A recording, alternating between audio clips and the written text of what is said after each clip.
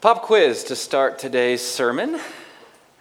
Let's see, especially those who have taken the Old Testament course, if we can get this one right.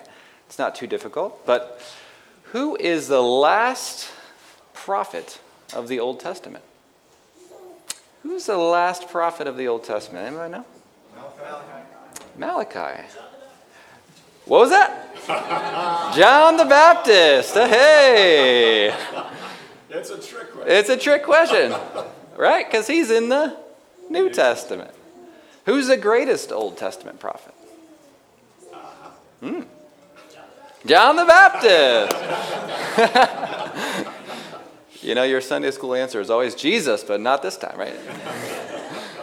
John the Baptist. Why? Because he is the one who comes before the one, capital O, right? He is the one who comes before the one who will bring salvation.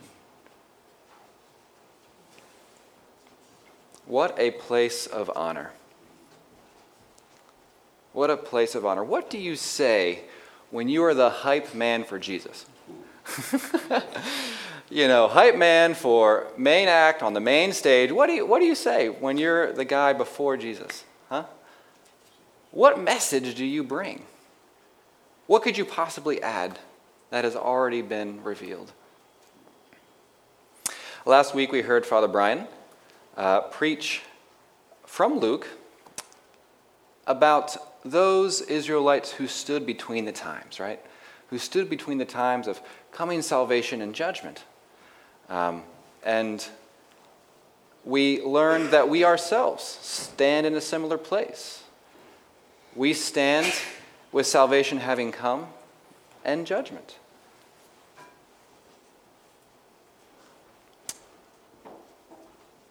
And so I think John's message, John the Baptist's message we hear from Luke today, is very relevant to us as it was to them. And so if you have your Bibles, I'm going to grab mine. Why don't we turn to Luke chapter 3, and we'll hear from John the Baptist about how they and we ourselves can prepare for both Jesus' second coming, but also remember his first. And I think John's message is very clear and simple. God's word prepares all to see salvation by repenting from sin. God's word prepares all to see salvation by repenting from our sins. And so we're going to first look at the context in which the Word of God came. Second, we'll dig into the content of his message. And third, we're going to relate it to how he does with the passage out of Isaiah. So first, let's look at the context of the message. You can tell John is a prophet by the intro he receives, right? I mean, this is how any author of the Bible would have introduced a prophet. They always located the prophet. You know, if you have a quick thumb and just turn to Isaiah, we hear this in Isaiah.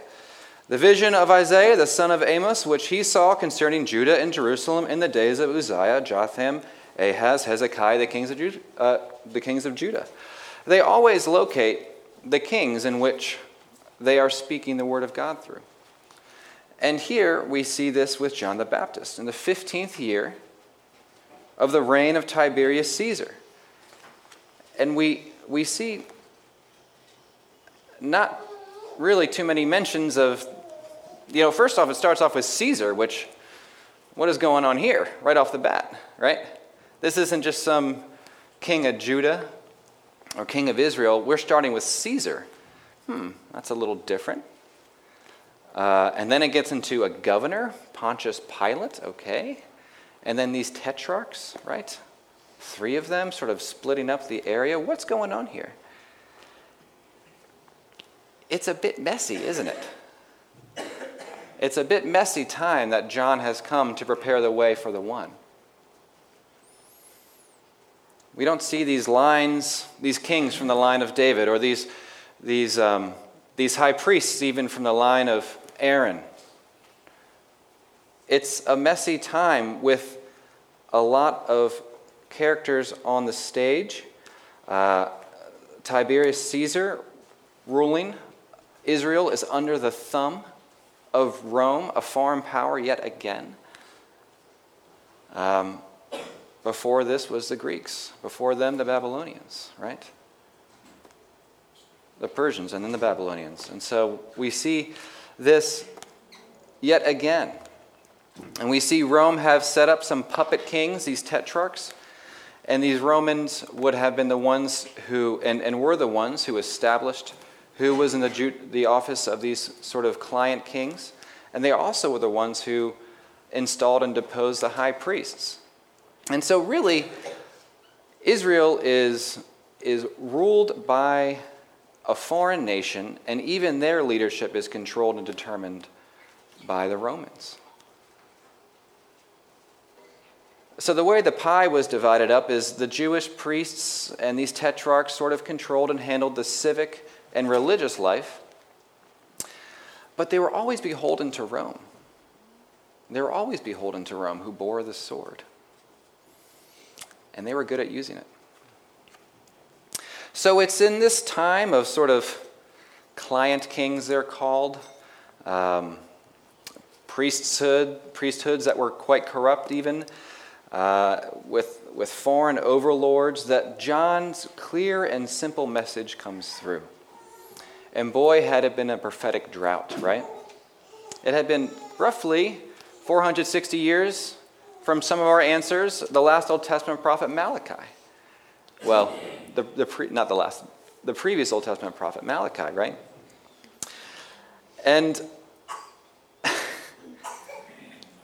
out of this drought, in this messy political, religious, social life, where we find Israel in bondage yet again, we hear what? Verse 2, the word of God came to John, the son of Zechariah, in the wilderness. The word of God comes, finally. And it comes in the wilderness. Ambrose of Milan, the bishop of Milan, early in the church's history, makes a really great point that God begins forming his church, right?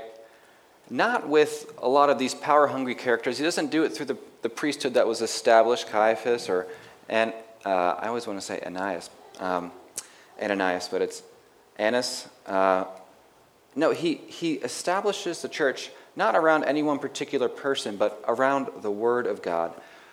Quoting Ambrose, the church should begin not from man, but from the Word. And so before the coming of the one who will bring salvation, God sends John to rally the people around the Word of God. To rally the people around the Word of God, to speak to them yet again. And the Word of God cuts through the noise of culture and creates people capable of worshiping their Lord and Savior. The Word of God meets us in the wilderness, a place where there is no fruit, where it's hard ground, where it's arid and dry. If you went and surveyed the wilderness and said, I think I'll buy this and try to make a go at it with a farm. No, you wouldn't do that because there's no fruit, right? It's in this wilderness setting that the Word of God comes to bear fruit.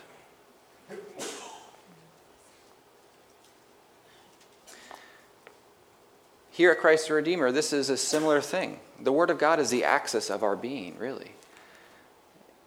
I loved hearing the story of Christ the Redeemer from Father Brian when he was in Florida.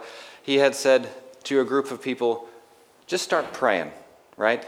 Just start praying, trying to hear from the Lord about this. And that's sort of been the get-go ever since. We've been a people that have been in prayer and hearing the Word, and we do so every single week. This is what Bishop Quigg taught us to do when he came and visited just a couple of weeks ago. Have a time, have a place. Get into the Word. It will form us, it will shape us, it will become that which informs us, and it will cut through all the cultural noise and lead us to be ready for the one. To get ready for the one. And so what is the message of God's word that he delivers through John the Baptist? How does he prepare us? Well, it's a pretty simple sermon. Let's read. Verse 3. And he went into all the region around the Jordan, proclaiming a baptism of repentance for the forgiveness of sins. Proclaiming a baptism of repentance for the forgiveness of sins.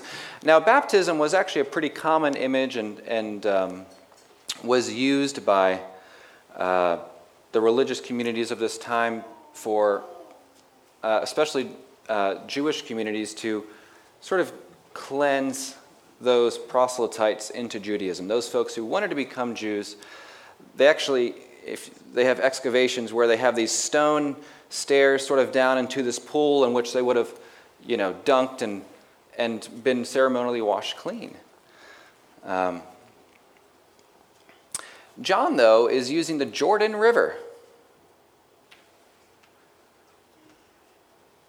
A little bit different. Right off the bat, that strikes you. Why the Jordan? What's the significance here? Well, wasn't it the Jordan that served as the last step of the Israelites as they were leaving slavery from Egypt, about to step into the promised land and finally claim those promises which their father Abraham had received from God? Wasn't it that final step that their deliverance was at hand? Yes, this is a thing that drew the crowds, that John was proclaiming this baptism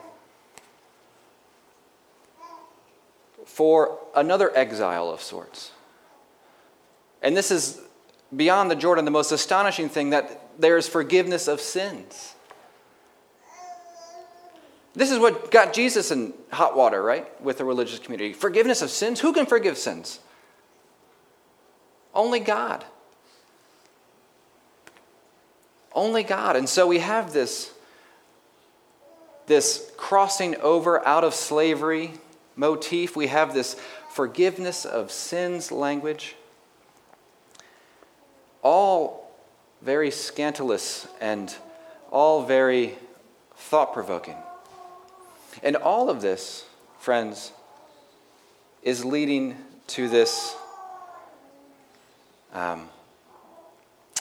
call to repentance. This call to repentance. But it's not, coming. All of this is not necessarily. John is setting this up, but he's not the one who's going to forgive their sins, right? That's the one who is to come. And the call that John is just getting them ready by repentance. And so it's really the forgiveness of sins that draws out this repentance, draws out this behavior. And I think if we understand just the gravity of what forgiveness of sins is like, I think it will draw us into patterns of repentance ourselves. I was, when I was in Massachusetts, I went to a liturgical boot camp because I'm a nerd. The teacher was Artie Kluclas, who was a professor of liturgics and sacramental theology at Nashotah House, which is an Anglican seminary, he's really the main architect who assembled this. And so I'm with the guru, right? I'm with the guy. This guy is the guy. And we have a day-long liturgical boot camp.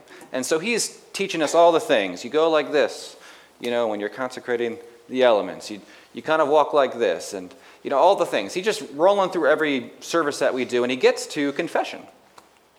Not the corporate confession that we do, but if you were to come to Father Brian to confess your sins, and he would counsel you in that. And he says, it's such a spiritual gift that God gives pastors to forget. To forget those sins that get confessed to you.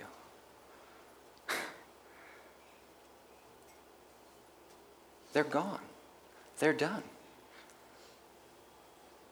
They're obsolete. They're over. When they're confessed and they've received forgiveness, it's finished. And he has remarkable stories of this divine forgetfulness. Like someone comes to him again and I don't know what you're talking about. Let's talk about it. Because it's over. The sin is gone. It's forgiven. The burden's off.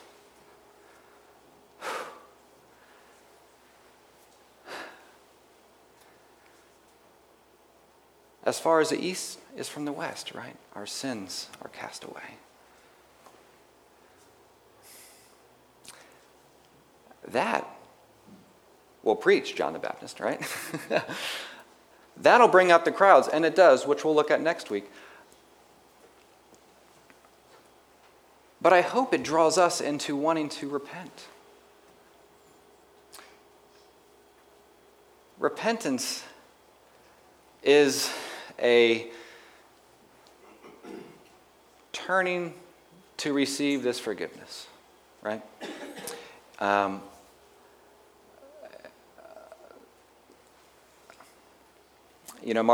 Martin Luther says we're sort of caved in on ourselves, and one of my professors at seminary always sort of pictured that as if we're looking at our navel, we're just sort of staring at ourselves, we're sort of curved in and on ourselves and our sinfulness. And repentance is sort of slowly coming up and coming alive and finally being free of these sins and awaking to all that God would have for you in your life. And it's certainly something that happens in a time, but also continues. I am floored by St. Francis of Assisi. Maybe some say maybe the holiest man since Christ. I mean, this man didn't take a wife. He lived in poverty. He begged for every piece of food he got. He, completely abhorred riches. He went on a missions trip to Muslim countries with his troop. Angels visited his door. He was wrapped in the Spirit numerous times. I mean, this man just was holy. I mean, this man was very close and intimate to God in ways I can't imagine, in ways that really only like the apostles, it seems, have been. And he always referred to himself as a worm. As a worm. And this is it. It's, repentance, God is peeling back the layers like of an onion of our pride. He's removing these idols slowly but surely, but into this greater love that he fills our heart with as he continues to remind us of this forgiveness that we have. It's forgiveness that draws us out and trusts us to come and leave those things behind and turn. And this is the way we prepare. This is really the way that we prepare for our coming King.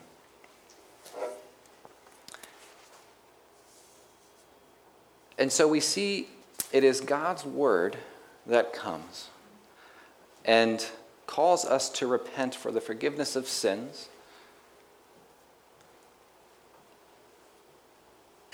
And it gets summed up in this image from Isaiah. Right? Verse 4, as it is written in the book of the words of Isaiah the prophet. That means John, whatever he just said, is fulfilling this. And this is a great restatement of what John just did and said.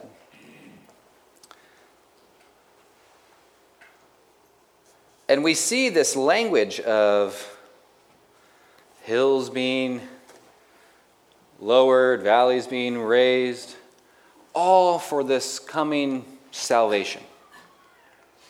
And this raising and lowering certainly relates to this repentance.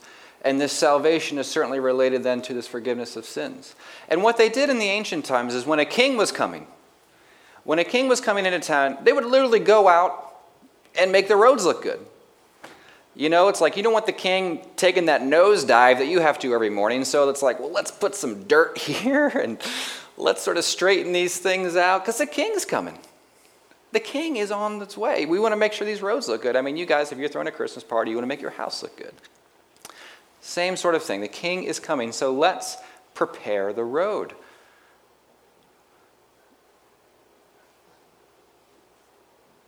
And so, stepping back a little bit, what is the picture that Luke leaves us with? Caesar, Pontius Pilate, 3 tetrarchs, high priesthood, all of these rulers, all of this divided, tangled mess. But a king's coming. A king is coming. In the midst of all that, here comes this king. And it's going to be the confrontation of this king with those people that will lead to our forgiveness, does it not? Do you not see the cross in this passage? I mean, you want to talk about the Deathly Hallows. We have the 3 parties that are going to kill Jesus, named right here. And before that, we've got the guy that's going to behead John. We've got the lineup that's going to confront this coming king and kill him. And so, friends, the baptism of John is not what we practice. That has become obsolete by the cross. We are baptized into Jesus. And this forgiveness of sin is the flow of the water and the blood which comes out of his dead body when he is poked, skewered by that Roman soldier. And so now, friends, we are baptized into Jesus and the Father and the Holy Spirit, all because, as Lauren was alluding to, this Prince of Peace came to bring peace with God through his death, offering now forgiveness of sins to all who would repent and turn.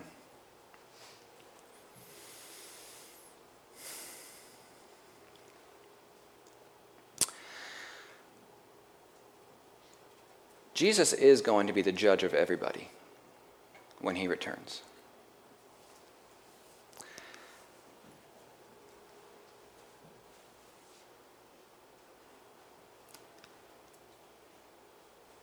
But he came first to be our Savior and our Lord. And we can prepare for that coming by turning in repentance, experiencing and receiving the forgiveness of our sins, and finding true peace in Christ. Amen.